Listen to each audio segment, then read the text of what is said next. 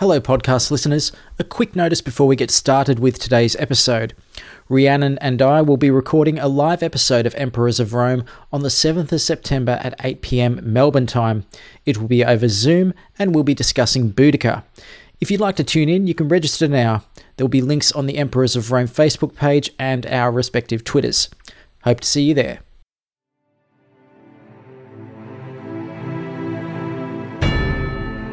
Ave, and welcome to Emperors of Rome, a Roman history podcast from La Trobe University. I'm your host Matt Smith, and with me today is Associate Professor Rhiannon Evans, Head of the Department of Languages and Linguistics at La Trobe University. For the next few episodes, we'll be covering some of Rome's greatest enemies. This is episode CLXXII, Vercingetorix.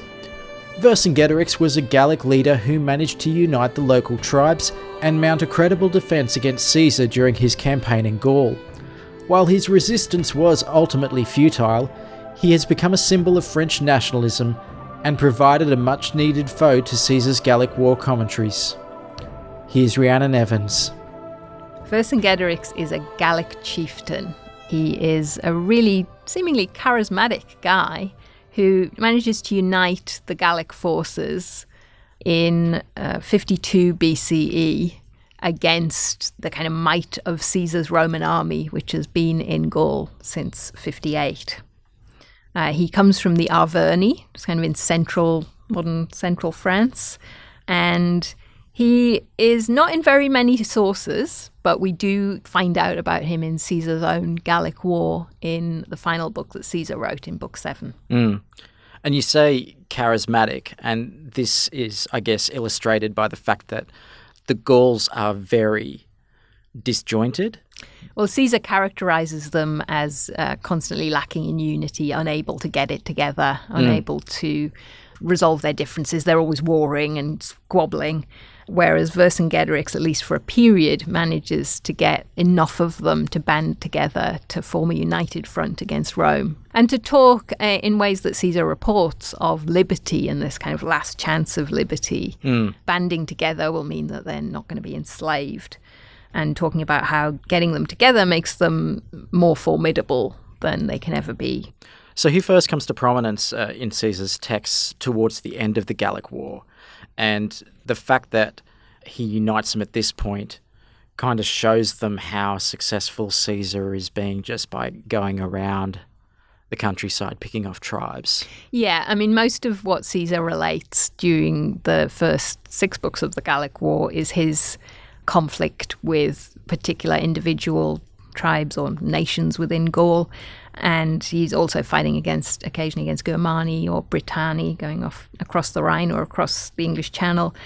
But yeah, it is much more discreet, whereas we do kind of get a bit of a sense in Book 1, actually. There's a character called Orgetorix who tries to band people together, but it's very short-lived. And Vercingetorix kind of balances this out. He's a bit like Orgetorix, but I guess temporarily more successful. He gets a lot more peoples from quite a large area of ancient Gaul together to fight this army that's just been really dominating their land for a whole 7 years by this period, or 6 years. One of our problems, of course, is that Caesar is the primary source for this, and he's the one fighting against Vercingetorix, and we don't hear about Vercingetorix until we hear about him in Caesar. So it's a bit of an information loop. Yeah. And everything else we have written about him is based on what Caesar writes. Okay, so certainly. Caesar's the primary source for everything else. Yeah. Okay. But having said that, because he's writing a war account, it's in his best interests to build up a foe, and Vercingetorix is that foe. So we do get a surprising amount of backstory for a barbarian during this era. We do, more than we get elsewhere in other texts and even in Caesar's own text. He gives him a little bit of history. So he talks about him coming from the Arverni and coming from an elite family where his father, who's called Celtulus, which, is a name that means Celtic, presumably. He'd been a leader, but he'd aspired to what Caesar calls kingship. Okay. And the kingship of all Gaul. And for that reason, he had been executed Caesar actually calls it the leadership, the first manship of Gaul. It's interesting because it's principatum, which is the term that Caesar's heir Augustus will use for his form of rule. It comes down to meaning monarchy. Yeah. And so the Gauls are, I mean, I'm sure that term would have meant nothing to them, but according to Caesar, they are unhappy with one person trying to take that role, which I think is a reflection of how Caesar presents the Gauls as not willing to submit to one person until Caesar comes along and forces them. Apart from that, he doesn't tell us very much about the background. And as I say, Vercingetorix doesn't turn up until the 7th year of the war in Caesar. Whereas I've said everything else is based on Caesar, but we do get a little more, very little more fleshing out in Dio Cassius, that much later Greek source, who in Book 40, Chapter 41, claims Vercingetorix and Caesar had been on good terms previously. Right. It's pretty fleeting. This is the quote from Chapter 41. Now, Vercingetorix might have escaped, for he had not been captured and was unwounded. So this is kind of halfway through the conflict. But he hoped, since he had once been on friendly terms with Caesar, that he might obtain pardon from him. So this is actually right at the end. I'm spoilering that he comes to ask for pardon at the end. Dio gives us a little bit of psychology there, which Caesar doesn't, that he's hoping that their previous connection might help. The inference here that people have taken and run with is that Vercingetorix may have fought as one of Caesar's troops, because really, how many Gauls is Caesar going to be friendly with at this point of his life? Well, I mean, even within the Gallic War, we do see there's a tribe of people called the Aedui in particular, who are usually on side with Caesar and give him support, although they join up with Vercingetorix, so he's lost them at this point. The theory is, and I think, there's no harm in speculating, that given that Dio mentions good terms, that Vercingetorix might have commanded some auxiliary troops. Because, of course, they wouldn't be in the main body of the Roman army. The auxiliaries are always cavalry. So that kind of might explain why Vercingetorix is so good at countering Caesar, at least for a while, because he would have known how Roman fighting works. He'd have known about Roman tactics and strategies. Sure, yeah. Okay, that makes sense. And also, if you are Gaul and you are going to appoint somebody to lead you against Caesar, that would be a good person to lead, I guess. It would, wouldn't it? And I hadn't actually thought about this before, but given that where this will end up is with some of the Gauls being suspicious of Vercingetorix, if he had been, marching with Caesar at one point, then they'd have reason to be suspicious. Sure. This is all in the land of speculation, however. Yes. Dio does tell us a little bit more about Vercingetorix's physical presence. He says this again at the moment of surrender, and I quote here, this is the same chapter, that when Vercingetorix approaches Caesar, he threw some who were present into alarm, for he was very tall to begin with, and in his armour he made an extremely imposing figure. This may be part of a whole sort of stereotype that the Romans have of those northern Europeans as being kind of big and strapping, and often laughing at the Romans for being little. Then they always get caught out by the Romans being cleverer, of course. But maybe Vercingetorix was tall even by their standards, the standards of Gauls. So let's back up a bit then. What do we know about the process of uniting?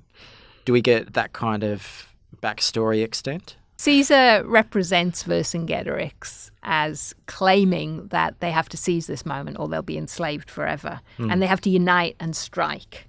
To quote Caesar from Book 7, Chapter 4, he brought them over to his way of thinking, all the members of the state whom he approached, urging them to take up arms for the sake of general liberty, which is one of the things that leads me into talking about how Vercingetorix is charismatic, because at least the version we're given here is that he goes and talks to them and he persuades them. Persuasion is very important to the Greeks and Romans, and they kind of say Vercingetorix has that skill. This is not plain sailing. He manages to do that with other peoples around him, with other elites, but in a bit of a reflection of what happened to his father, his own family, his uncle, banishes him from Gergovia, from their own territory, their stronghold in Arvernian territory. So in a way that I think Romans might have admired, he amasses beggars and outcasts and drives out his opponents. If you think about the Romans having been, Romulus's asylum, it's all exiles and criminals. So he's a man of the people, but this is also building him up in the ways that Romans would find admirable. Admirable, but also dangerous, because it's swiftly followed by us being told that his followers start to call him king. As a slight aside, I often think when I read this on Vercingetorix, I wonder whether Caesar saw any parallels with himself, because this is exactly what the Senate is worried about him doing. Whoops. And if they did read that into this, is it Caesar telling us, I won't put up with this kind of behaviour? I'm not like this. This is what the enemy do. They'll talk about kings. Romans don't do that. Well, maybe that's why, and as we've got here that we're getting to, Caesar writes him as not a very good leader, as in somebody who's brutal with his own people. Yeah, there is definitely flaws here, at the same time as he is somebody that people have flocked to, but he doesn't necessarily treat them well just because of that. And he gets huge numbers of these peoples, and we get these listed by Caesar: Senones, Parisi, Pictones, Cadurci, Turoni, Aulerci, Lemniwices, Andi, and others. He talks about maritime tribes, so on the coast. Endless numbers, I mean, there are endless numbers of Gauls, different peoples, but a huge number of them come to Vercingetorix. And this is what you were talking about. Very quickly after that, we're told that when he gets together all these soldiers and arms, he keeps them together by, I mean, you might call it really strict discipline, but it's brutal enforcement. So we're told that when somebody committed a particular offence, he put them to death with fire and all manner of tortures. This was for really serious things. For a lesser offence, he sent a man home with his ears cut off or one eye gouged out. That's for a lesser offence. To point the moral to the rest and to terrify others by the severity of the penalty. I mean, I think we do have to see that in context. Caesar is not immune from, from cutting off hands, and I mean, you've got the Roman practice of decimation as well. So, the Gauls aren't unique in this sort of leadership. Yeah, I mean, it sounds really brutal to us. It might have sounded barbaric to some Romans too. Maybe it's meant to strike a note of this is what somebody has to do to get the Gauls to be loyal to one another. This is how kind of extreme it has to be. Yeah. Because he's doing this to his own people, whereas you just mentioned the cutting off of hands. That's what Caesar does to the enemy, not to his own. Sure. Okay, so what do we know about the tactics that he employed against the Romans? And as an extension of that, are these effective, and are they more effective than what the Gauls were doing prior to this?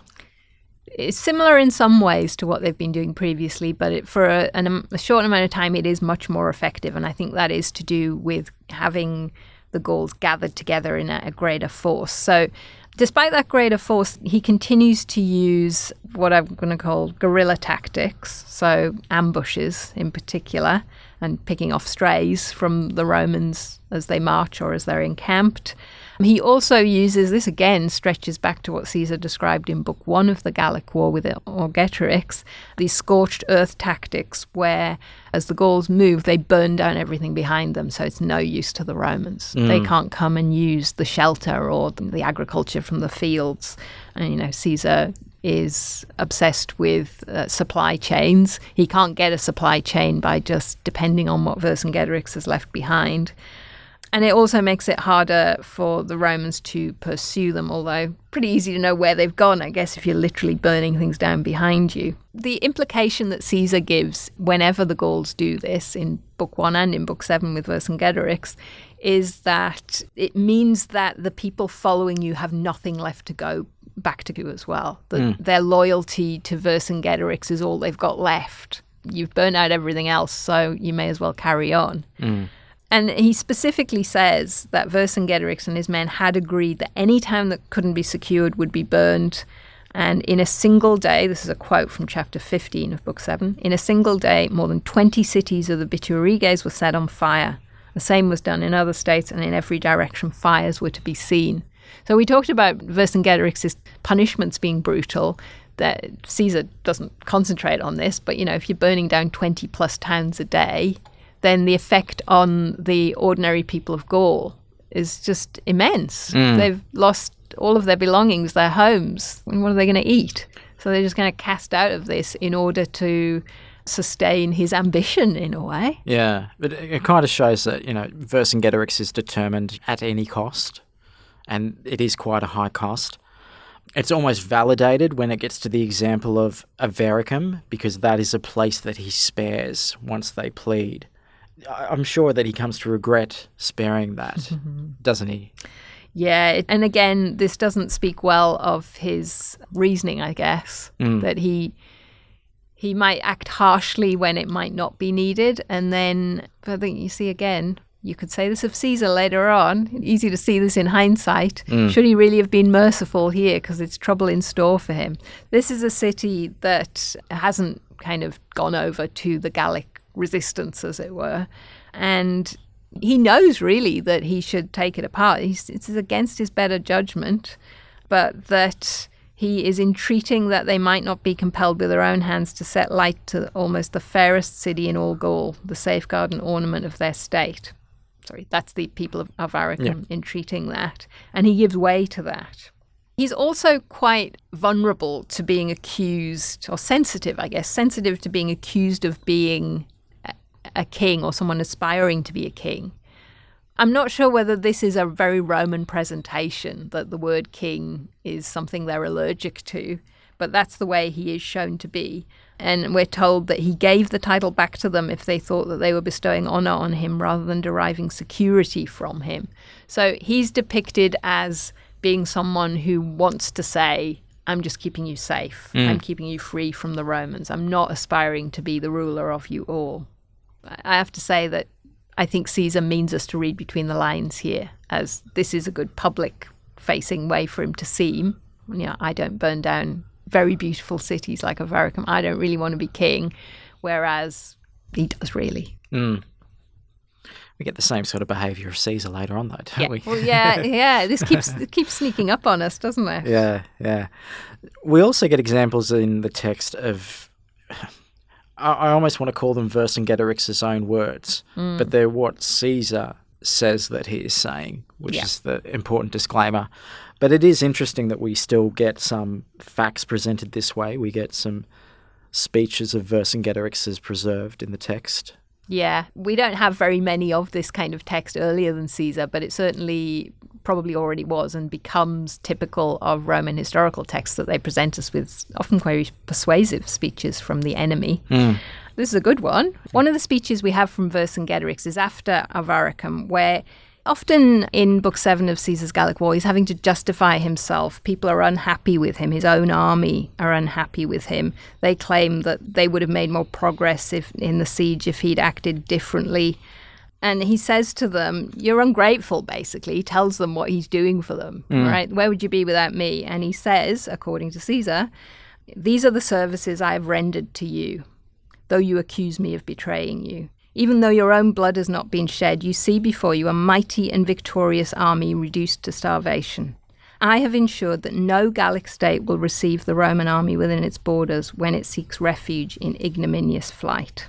So he's made them safe, he says, safe from the Romans, and yet they're accusing him. They're always accusing him of maybe being treacherous, maybe not acting, as well as he can. And I think we're concentrating on Vercingetorix here, but what we see very clearly in Caesar's text is a man who is struggling to keep that unity together all of the time. Yeah. So it's kind of a comment on the Gauls, that even when they get this strong leader, there's always niggling things. They won't necessarily be loyal, they won't obey, and so he's constantly besieged himself by his own forces. I guess in that instance as well, this is a reflection of Caesar saying, don't undermine your leader.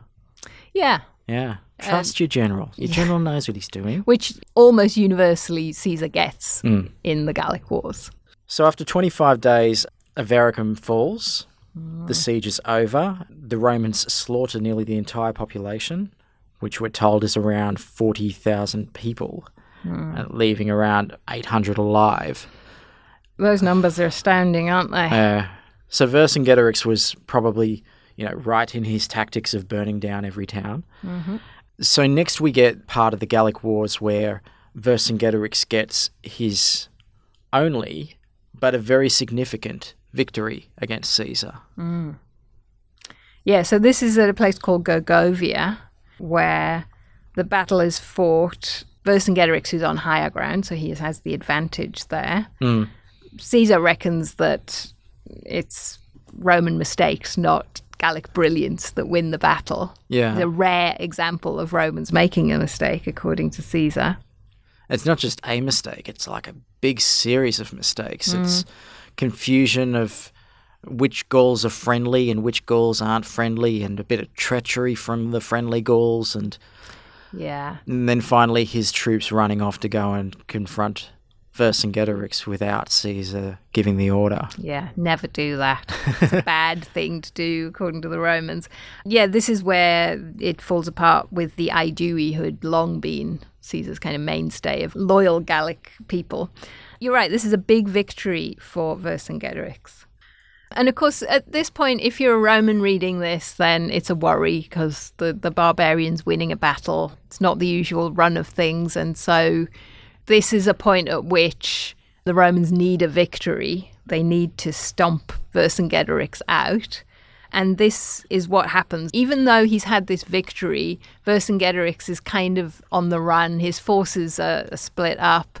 His last stand is going to come at a place called Alesia, where he manages this kind of one last uniting of many Gallic tribes.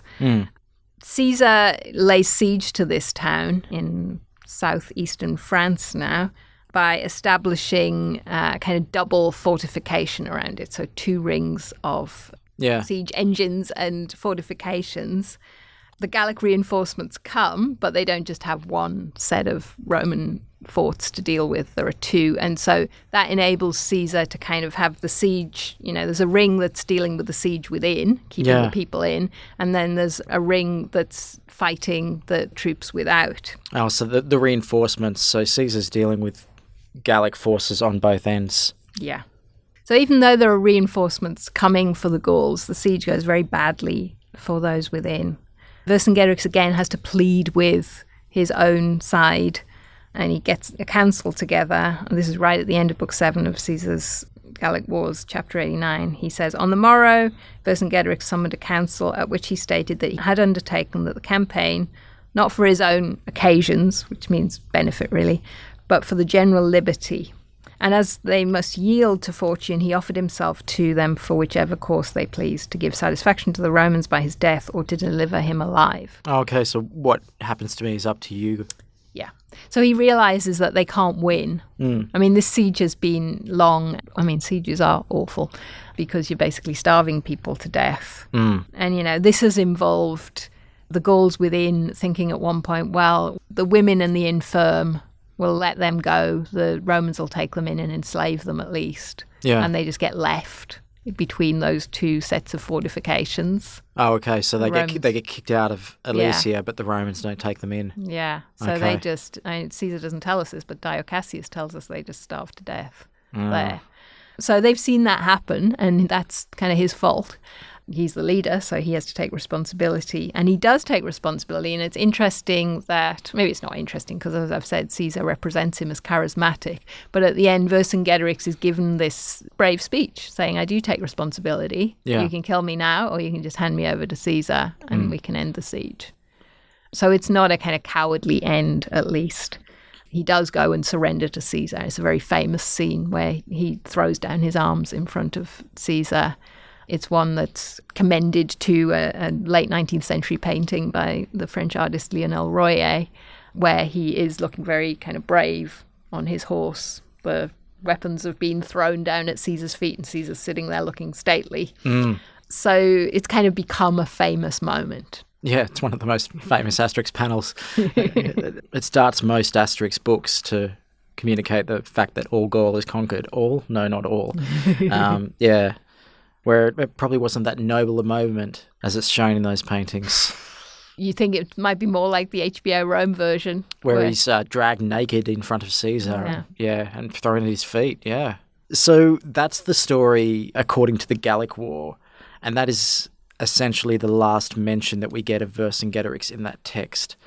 But as we've said a couple of times through this, there's another account from Dio, and we do get the end of Vercingetorix's story in Dio, don't we? We do, which it happens 6 years later at the triumph of Julius Caesar. So in 46 BCE, at this triumph, Vercingetorix would have been paraded through the streets, probably had things thrown at him by the crowd, who would have been shouting for Rome and against Gaul. Would this have been one of the high points of the triumph? Yeah. Him being led through as a prisoner? Yeah, because he's an elite, a king, he's a kind of high-status prisoner to have. So he's probably kind of high up on a float, the focal point in some way.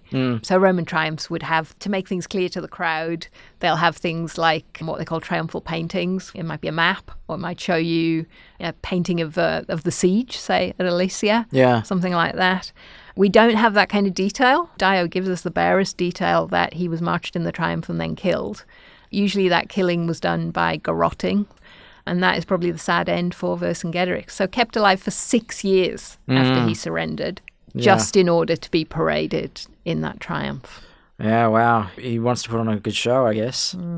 There's also a plaque in the Mamertine prison which says that Vercingetorix dies there in 49 BCE.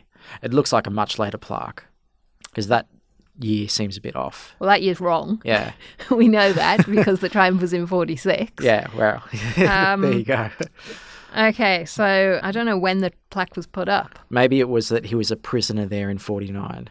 It's possible. I mean, our details on Roman prisons are scant because they don't generally use them, but they are for people awaiting death. So it's a kind of death row situation. The Tullianum's very small, though. It's just a single room, basically, halfway up the Capitol Hill. So Vercingetorix was one of the main foes of that era built up by a text of Caesar's. So what did Vercingetorix mean to Rome in the context of being an enemy of such a significant campaign? I think that he's proof that the Romans under Caesar can defeat even the most kind of vicious and clever at times and charismatic enemy. So it's not surprising that he gets built up like this. And there may have been some truth in it, but we have to read Caesar, I guess, with a cynical eye. For Caesar's readers, I think this might have been exhilarating that, there's kind of so many back and forths with Vercingetorix's story that he has this great victory at Gergovia, the Romans in terrible trouble, but then he's defeated in this very dramatic and bloody siege. So it's a great story, I guess, for the Romans, and they come out on top, which is the best kind of story for the Romans. Caesar then has an enemy to be worthy of other famous campaigns like that against Jugurtha in North Africa, or against Hellenistic kings in Greece, in the Greek world, people that they've fought and defeated and been able to then hold a triumph to celebrate. Vercingetorix is what makes Caesar worthy of triumph in some ways. As an extension of that, I guess, we've got this image of Vercingetorix from the text of Caesar. So what does that mean for Vercingetorix today? We know him as a military leader. We know him as charismatic. That's got to reflect on the people of France, I guess. And this is one of their folk heroes. Yeah. His particular group of Gauls does come from the modern France. We shouldn't forget that ancient Gaul covers Belgium and bits of the Netherlands too. Sure. But he does come from kind of the French countryside. And he does become this folk hero who is then commemorated and celebrated, particularly in the 19th century as Europe solidifies into nation states. It's no surprise that he's celebrated by someone like Napoleon III, who erects this 7-meter tall statue of him on the site of where they think Alesia was. And that's in 1865, which is at a time when the French and the Germans, they're in conflict with one another, and this is going to lead to a war where the French lose terribly. But the French are asserting themselves, or trying to reassert themselves, I suppose, after the defeat of Napoleon I.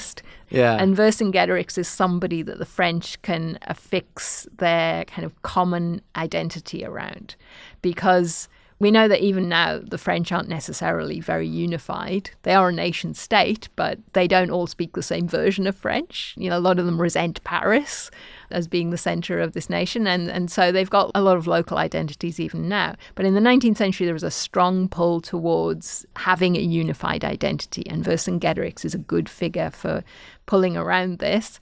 He's kind of a tragic hero, isn't he? That they can gather around. Napoleon III was really interested in the Roman past as well, because he funded a lot of archaeology around these military sites, including to try and find where Alesia was. And he puts a quote from the Gallic Wars underneath this statue of Vercingetorix. So it reads, "Gaul united, forming a single nation, animated by a common spirit, can defy the universe." And this is what Caesar attributes to Vercingetorix in Book 7 of the Gallic Wars, chapter 29. That this is kind of the way that he inspires people to join him, by saying this kind of thing. Yeah. So I guess it was by building up Vercingetorix, France was trying to show that they should be united, that they should look to the past for this lesson. Yeah. There's a big story of unification there, which plays well in the second half of the 19th century, even though they're building their own empire. Yeah. So it's a bit odd because they're building this identity around a resistance leader, somebody who's resisting empire. That doesn't seem to bother these empires in the 19th century, because the Brits do it a lot as well with figures of resistance like Boudicca. So this idea, I guess, of a strong leader who can withstand any threats from outside is quite appealing, and one who's trying to unify this very disjointed country. Yeah. And of course, the most famous example of Vercingetorix these days, I guess, is the Asterix comics. That's an important legacy. Indeed. It's a very important legacy. So Asterix is in all-conquered Gaul, the chief of the village vital statistics, fought at Alesia. So, yeah, that's a very important legacy that we should not discount. Yeah, and it's one that says that it's not really over with Vercingetorix, isn't it? Because, as you've mentioned, Vercingetorix appears at the beginning and throwing in his arms and knocking Caesar over. But we get this holdout from Asterix and his other villagers, even though for Caesar's version of it, that's it. It's all sewn up. Let's go home and start a civil war. That's not the narrative that we get in that series. That's Associate Professor Rhiannon Evans, Head of the Department of Languages and Linguistics at La Trobe University, and you have been listening to Emperors of Rome. If you like this podcast, you can subscribe in Apple Podcasts, Spotify, or your local friendly neighbourhood podcatching service. Please leave a review, they are always very appreciated. You can like the Emperors of Rome on Facebook, and you can follow both myself and Rhiannon on Twitter. Rhiannon is at Dr. Rhiannon Evans. I am at Nightlight Guy, and the podcast is at Rome Podcast. That's it today for Emperors of Rome. In the next episode, we'll be looking at the Germanic foe, Arminius. So until then, I'm Matt Smith. You've been fantastic, and thanks for listening.